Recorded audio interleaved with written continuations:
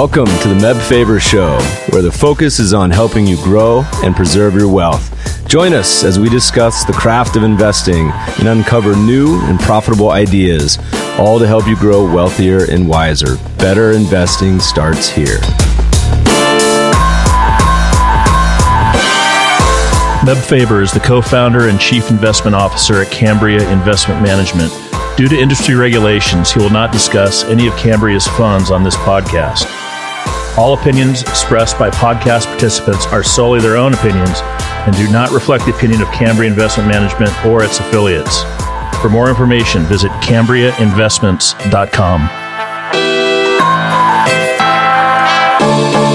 Welcome to the show, everybody. We have another in-between episode where we have no guests today, but co-hosting with Jeff, and we have started getting a lot of great feedback on the podcast so far. A lot of really good positive feedback, but also some constructive feedback as well. It seems like most of you really like the intro music, although we've gotten a few negatives as well, as since someone was calling it, I don't know about this hip-hoppity and such music you have in the beginning, but we're going to try a new format today where we're going to start to answer some of the Q&A. You guys have asked a lot of questions. We're going to start to incorporate it into some of the podcasts, and I figured we would start today with just asking some of them that we've been getting. So Jeff, welcome again, and what do you got for us today? Yeah, thanks.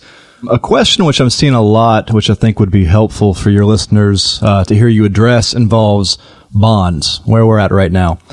You know, we're seeing basically historic low yields.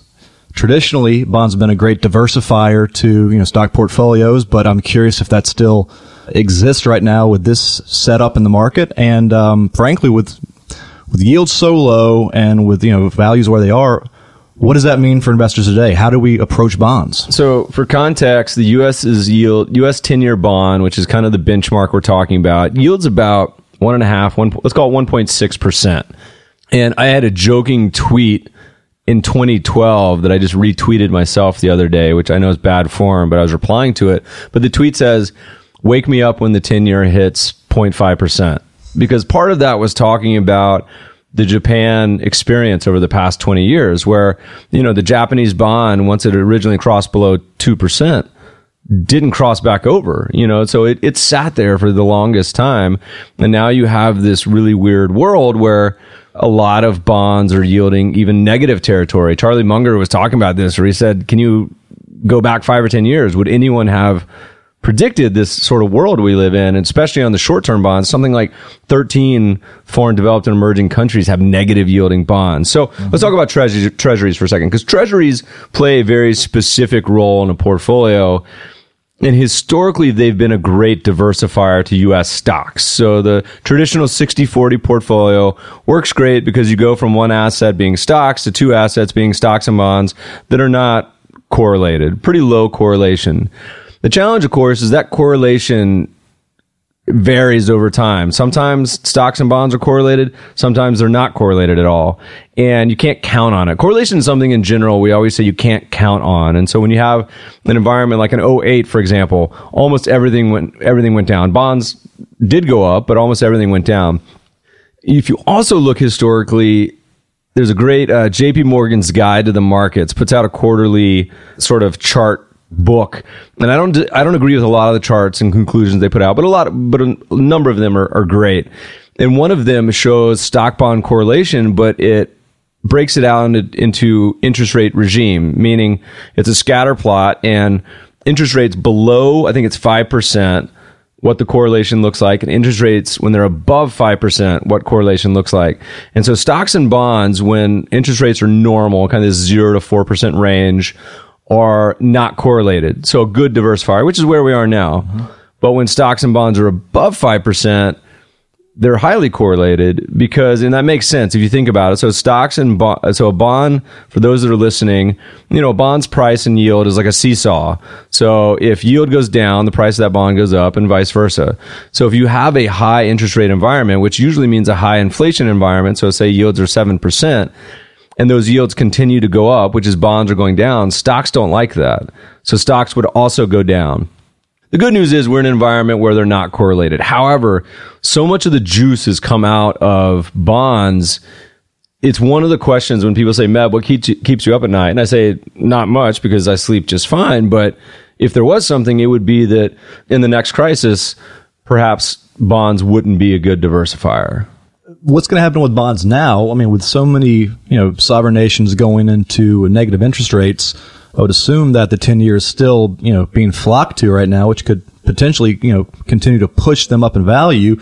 Is that an accurate assessment, or are we in a bubble here? What's going to go on? One of the things we always say is that U.S. bonds always play a strategic role in the portfolio. And how much is a question, but we also wrote a paper recently called Finding Yield in a 2% World, which ironically was written in January and is already dated, because now we're down to a much less than 2% world.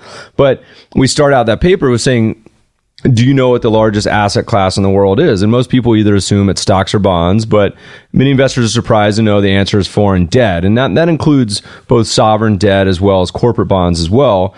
But if you ask investors how much do they have in foreign bonds, the answer is almost always zero.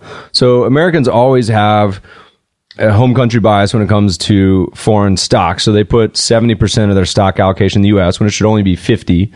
But also when applied to bonds, they put almost nothing in foreign bonds, when as a percentage of their portfolio, if you were just doing market cap weighting, means you would have about a third of your portfolio in foreign bonds. And most just never do. So you have this environment right now where U.S. government bonds are yielding 1.6%, which is actually pretty good compared with, the rest of the world, where the average market cap weighted fund, which is 70%. So the same way that stock indexes are market cap weighted and you own the most of the biggest stocks, Apple, Google, Exxon.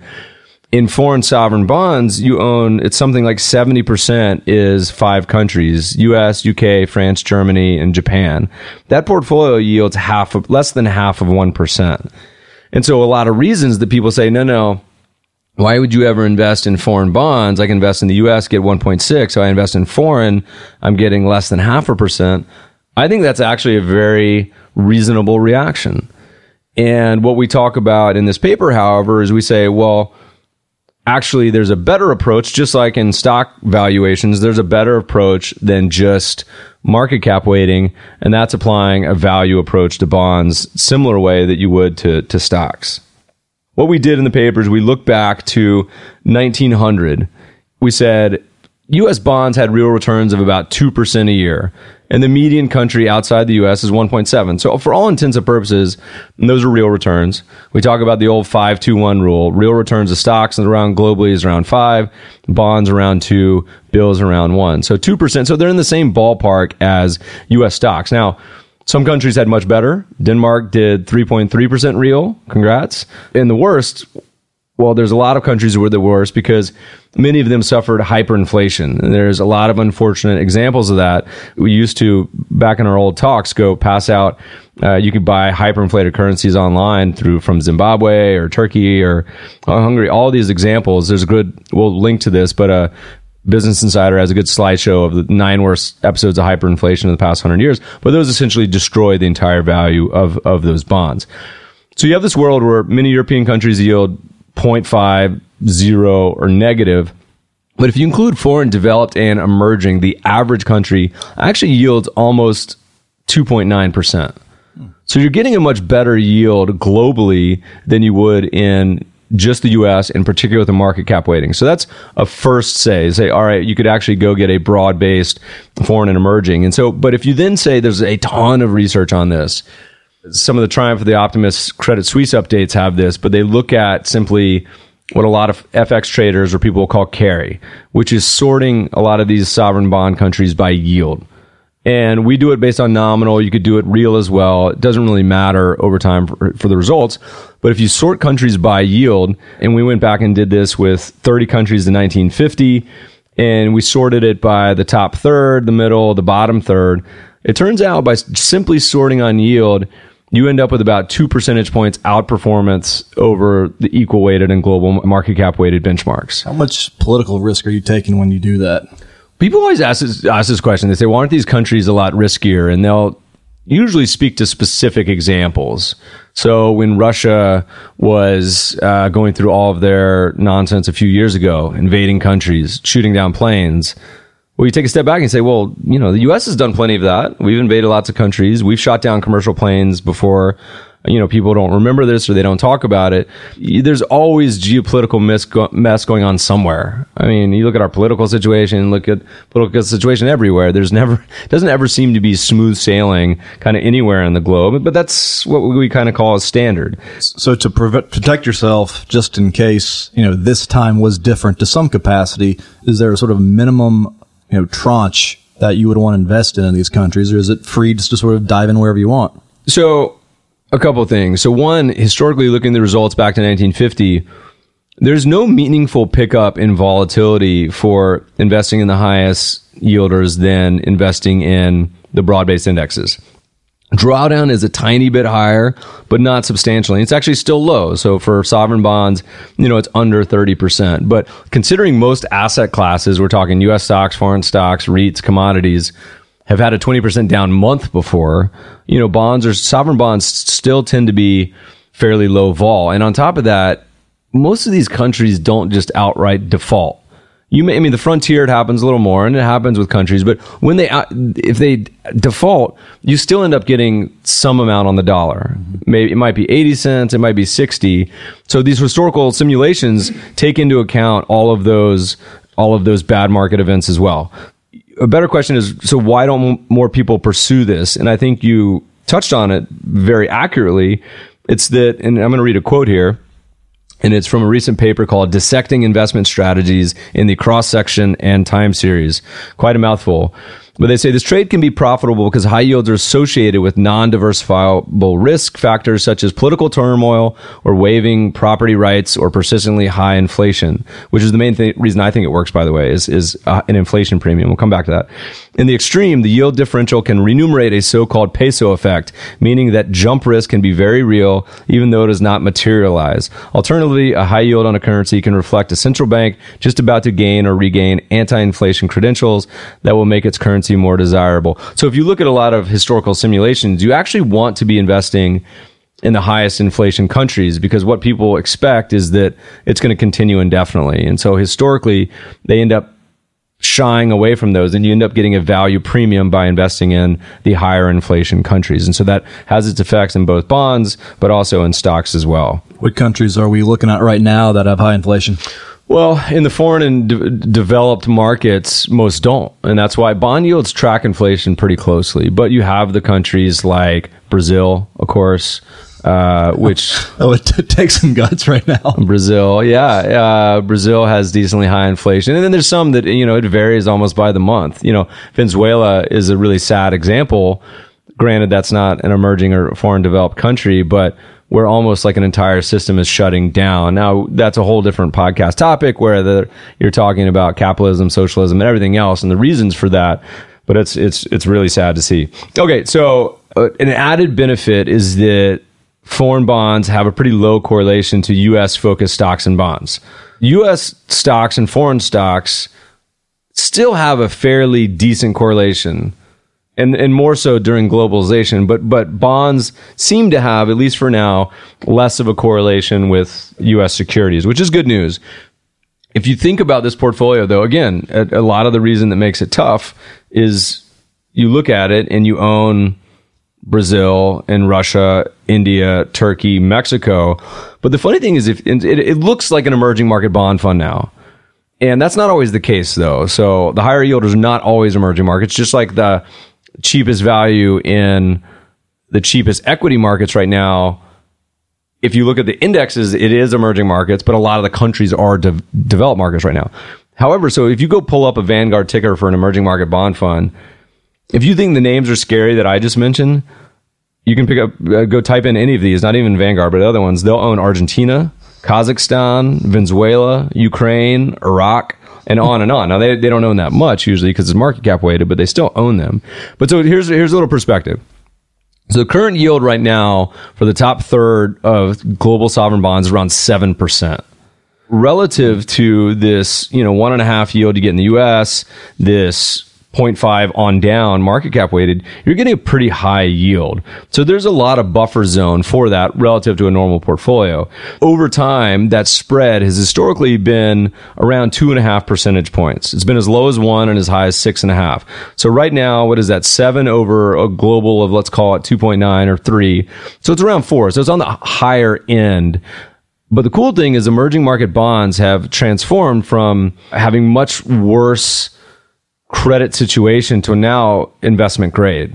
So you've had this improvement in credit situation for many of these countries, but still the yield tends to be pretty high.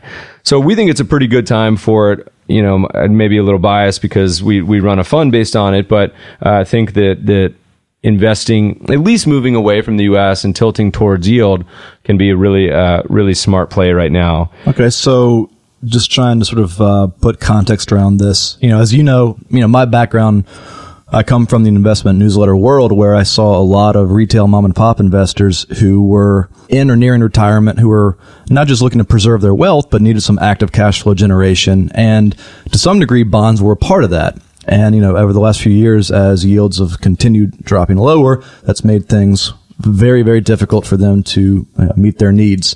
So are you now basically saying that you believe it's safe and it's appropriate to look globally and to go to these emerging market bonds as a proxy for what used to be your U.S. allocation?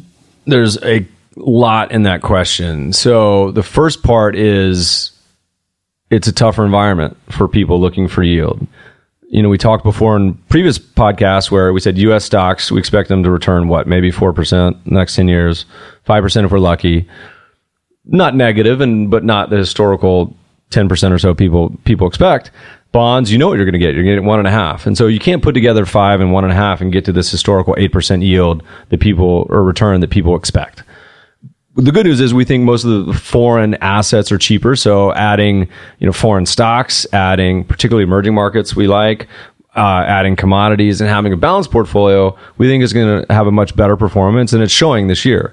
That balanced portfolio, almost any global asset allocation, as long as you include foreign and real assets, is having a wonderful yield. I mean, look at gold, look at a lot of commodities are finally perking up after having a horrible last few years. So having a globally diversified portfolio is much better. And then you can start to do the tilt towards value, tilt towards momentum, and use trend. There's a great quote on this.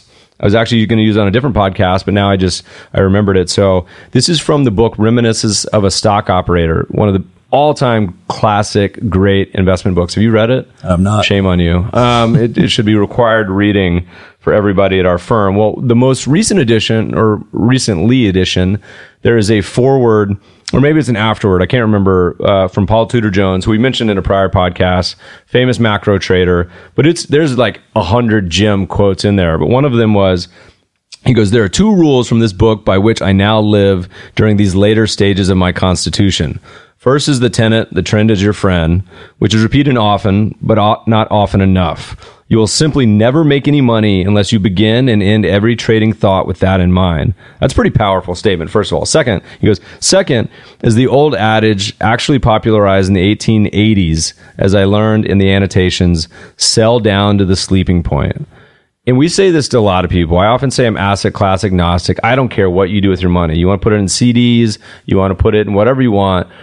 Have an appreciation for what's happened historically. And if you're not comfortable, a lot of the automated solutions will put you into a very heavy equity portfolio, particularly if you're younger. Because say, hey, you have 50 years. No sweat. Just close your eyes and buy and hold, without realizing that most people can't sit through the 50 to 80% losses. Mm-hmm. And the challenge, of course, is that until you live through it, you can't really appreciate what that number means on paper. And he actually has a little more on his quote. He says, "Probably the best lessons to be learned from this book come from his repeated failures and how he dealt with them." He's talking about Lefevre. In the book, I think he lost his entire fortune 4 or 5 times. I did the same thing, but was fortunate enough to do it all in my early 20s on very small stakes of capital. I think it's no great coincidence that our greatest champions, our greatest artists, our greatest leaders, our greatest everything, all seem to have experienced some kind of gut-wrenching loss. We talked earlier in a prior podcast about how I lost all my money on an option trade early in my life, which certainly colored my future investing perspective. And one of the reasons I became a quant and wanted to quantify everything is say, I don't want this to happen again. And so a lot of people, until they live through a big bear market or in whatever they're investing in, it's really hard to quantify that. But so going back to bringing this back to the foreign bonds is that if you're talking to a client or an investor and you have an investment approach where you're trying to diversify, because most advisors that are talking to clients right now and they say, hey, yeah, for the last 4 years, every year they have had a conversation where, why do I own these emerging market stocks? Why do I own these commodities? And they've had to say, look, it's part of the allocation. These all kind of go in and out of favor over time. And you just kind of have to stick with it. That's a tough conversation, particularly when U.S. stocks and bonds are ripping as they have been for the past 9 years. But every investment asset, every investment strategy goes in and out of favor. There's a great quote from, I'm going to murder his name, Jean-Marie Eviard, First Eagle Funds. I apologize, Jean-Marie. But he says, classic value investor. But he says, in 1997, clients were upset. In 98, they were mad. In 99, they were all gone. I lost 7 out of 10 clients. Grantham at GMO says a lot of same things. Of course, they both outperform massively in the following years, being value investors. So if you go and tell your clients and investors that you're planning on investing in Greek and Russian debt, that's probably the wrong way to frame this. But if you were to go and say, hey, look, we're going to apply a value approach to the largest asset class in the world, most people would nod in agreement and say, okay, that makes some sense. Particularly if you said, would you rather hold a diversified portfolio of 15 countries yielding 7% or a market cap weighted portfolio yielding half of 1%? That seems to me like it'd be, and it doesn't mean you have to go put half your portfolio in foreign bonds, but it means that I think it's part of a reasonable allocation. Is there a specific smell test that listeners can apply if they're looking at potential markets to go into? Is there anything that you would say it's a red flag, stay away, or is it just, no, diversify, put it into a basket, and you're good to go? I think the latter is correct. Diversification, you never just want to go buy Greek debt and walk away, although that was one of the best trades in the macro world a few years ago. You want to buy a basket. Same as with anything. You're never just going to go out and buy one stock and go away. But you want to do it by all the traditional metrics, exchange traded, probably keep it to foreign, developed, and emerging, and pay as little as fees as possible. So just basic, solid advice that makes a lot of sense. I'll tell you a question I always get on this is they say, well, what about currencies? Do you hedge the currencies or not? So we said with foreign stocks, we're agnostic. You either pick that you hedge or you don't, but you have to stick with it. And so in general, we always say just don't hedge it. You'll get some diversification benefit of owning the foreign currencies. It doesn't really matter with stocks. With foreign bonds, if you stick to the developed market foreign bonds, then we think it makes sense to hedge because you're adding volatility to an asset class that doesn't really have it. So these bonds from U.S., Japan, France, Germany, et cetera, they're not that volatile, the sovereigns. So it does, and it doesn't cost much to hedge, but the cost of hedging emerging market debt, which tends to be more volatile, has a much higher yield, and we don't think it makes as much sense. But again, in general, I'm still somewhat agnostic. There's things I have very strong opinions about. There's things I have very minor opinions on. I'd put this in the minor category. I don't care either way, but the problem will, of course, be most people won't stick with it. If you look at the flows into, for example, WisdomTree's yen hedged fund, they probably happen at the worst times. People see this massive dollar bull or bear market and flip around just like they do with any asset class. So currencies tend to be somewhat of a... Now, we also think that currencies as an asset class, you can absolutely apply rules to. But again, that's probably another podcast discussion. Okay. Well, bringing this back to U.S. bonds, I'm just curious your take. Are you now actively lightening your allocation there? Are you nervous or are you letting it ride? Or what are your thoughts? If you're a strategic asset allocator, you come up with the allocation and then that's that. So you look historically, you say, this is how much I want in the U.S., this is how much appropriate, and you don't really want to muck around with that. And so we don't have any strategies necessarily that are going in and having subjective opinions on bonds or whatnot. You can look at, and we'll post this to the show notes, you can look at periods, for example, when bonds have had really large drawdowns. And we did this on the blog years ago, where we said, look, historically, the 30-year hasn't declined this much in the past, hasn't had these drawdowns this big. And historically, the next 3, 6, 12 months is usually a great time to be owning bonds. No one wants to because they're down 30% or whatever. And on the flip side, I imagine it's also true. I don't have the stats in front of me, but we've had this massive run in the 30-year in zeros in bonds in general, and bond like utility stocks are just crushing it this year, which I imagine is something I'd want to run away from. So on a just cocktail chatter, yes, it's probably take a step back. Those probably aren't going to be the best performing assets, but I don't know. If you look at the momentum in trend systems, they're very heavy in bonds. But that makes sense. That's where the momentum is. They've been crushing it. Those are starting to rotate into, they've held real estate a lot as well. That you're starting to see some rotation into emerging markets and commodities as well. So are we going to get an inflation pickup, or are those investments really, they've owned precious metals for a while, momentum strategies? Are those going to continue or not? Who knows? When you conflict on trend versus momentum, which one do you give the edge to? Well, value momentum. Yeah, I've always had to say my desert island strategy is trend following. So if I had to just take a step back, that fits my personality. A lot of people, their personality is value. The more something goes down, the more excited they get. That's kind of painful for me. It's painful for me to own something and just watch it continuing to go down and down and not do anything. So trend following will always be my base case. And I publish my portfolio. I can't mention on the podcast, but if you Google something like MEB's 2016 portfolio, you'll see exactly what I own. And it's a very heavy momentum influence, but it's also a very heavy value influence because I know it works, but I do it systematically. So I'm not in there trying to pick out what works the best. By the way, this was an incredibly long one Q&A question. We're going to have to start either limiting the time we spend on these Q&As or just start asking one per episode. Do we have any more we want to ask today, or it's probably long enough already? We're going to wrap it up? Yeah, I think we should wrap it up. So we end every episode with things I find beautiful, useful, downright magical. I'm getting to the point where we're going to stop asking Jeff because his seemed to be getting weirder. He was talking about, let's see, was it fake email websites and group video chat? It's you got anything else weird this time too, or what? What do you got for us this time?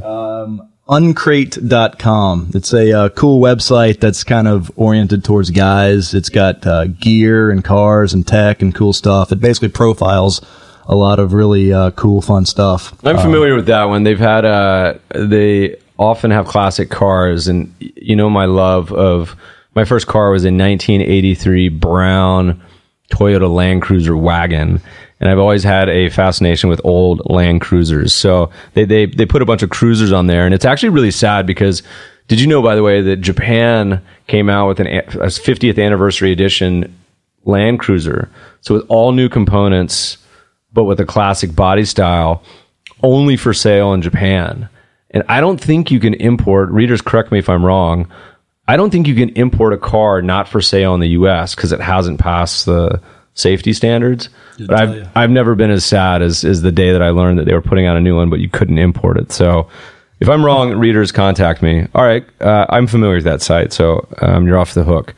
So mine is something a little different, and mine is a piece of art that I bought maybe a year or two ago that I could stare at all day. It's like the most beautiful thing I've ever seen, and I am going to murder this guy's name. It's Japanese, so Takeo, Takeo, Inoue, Inui? Any guesses? Takeo Inui. He has this sculpture, we'll put a picture on the show notes, that is a dandelion encased in plastic acrylic. So it just looks like this dandelion hovering in, midair. It's the most beautiful thing I think I've ever seen. It's for sale on a couple Japanese websites. It's not cheap. It's like $200, and there's a bunch of variations of it. Anyway, check it out. If you have a wife, husband, girlfriend, coworker, advisor, client that you particularly like, it would probably be a really cool gift. I think it's on the website somewhere, Tokyo. But anyway, we'll add it to the show notes. That was a different one just to mix it up. Okay. Well, again, everyone, friends, thanks for taking the time to listen today. We always welcome feedback and questions for the mailbag. We'll keep it shorter next time, I promise, or ask sort of a shotgun approach with a lot more at feedback@themebfabershow.com. As a reminder, you can always find the show notes and other episodes at mebfaber.com/podcast. You can subscribe to the show on iTunes. Please do. And if you're enjoying the podcast, love it, hate it, whatever, please leave a review. Thanks for listening, friends, and good investing.